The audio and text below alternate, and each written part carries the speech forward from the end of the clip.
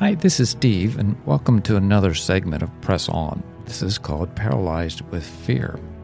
Have you ever been so afraid you couldn't move, you were paralyzed? Well, in college, I worked as a night watchman at a lumberyard. The lumberyard was like an old western town located in a small valley where often late at night, a fog would form over the whole area. It added to the whole eerie feel of the place at night. As a watchman, I walked a route around the entire property, going in and out of buildings and storage yards, punching a number of keys every hour. The old-timers there would tell me stories of strange things that happen around the place, particularly in one building that dated back to the turn of the century. One night, my guard dog and I started up the stairs in that old building.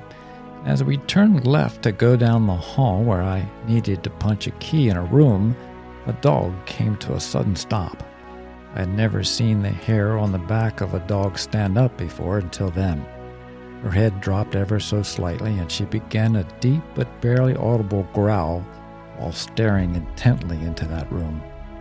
The stories of the old building and what was happening right at the moment found its mark. Fear began to overcome me and all but paralyzed me. Somehow I managed to holler out in a weak voice to whom or whatever was in that room to come out. Otherwise, I would release the dog. Before the last word came out of my mouth, the dog broke loose and streaked towards the room. There was a scurry of activity, and as quickly as she had gone in, she came out and ran right past me. I followed suit.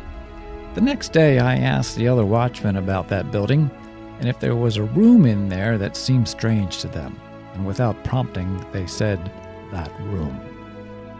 Matthew, in his gospel, tells the story in chapter 14 about another scary night. Shortly before dawn, Jesus went out to them, walking on the lake. When the disciples saw him walking on the lake, they were terrified. "It's a ghost," they said, and cried out in fear.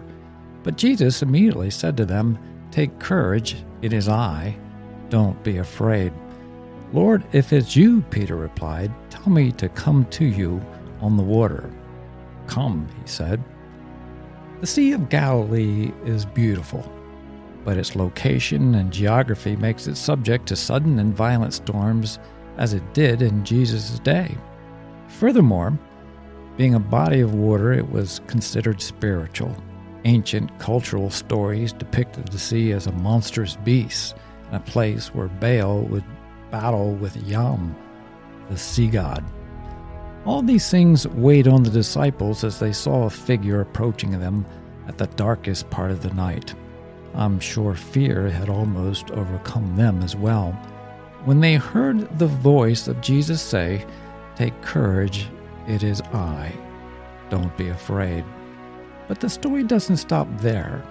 Peter, hearing his Lord's voice, "Lord, if it's you," Peter replied, "tell me to come to you on the water." "Come," he said, and he did the unthinkable. He stepped out of the boat. For but a moment, Peter's love for Jesus and thus his obedience to him grew stronger than the paralyzing impact of fear. So today, think about this. When the storms of life and the scary stories of the past form an almost paralyzing fear, then call out to the Lord and listen for his voice to say, "Come."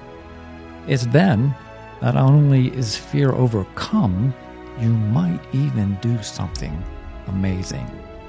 This is Steve, and until we meet again, press on.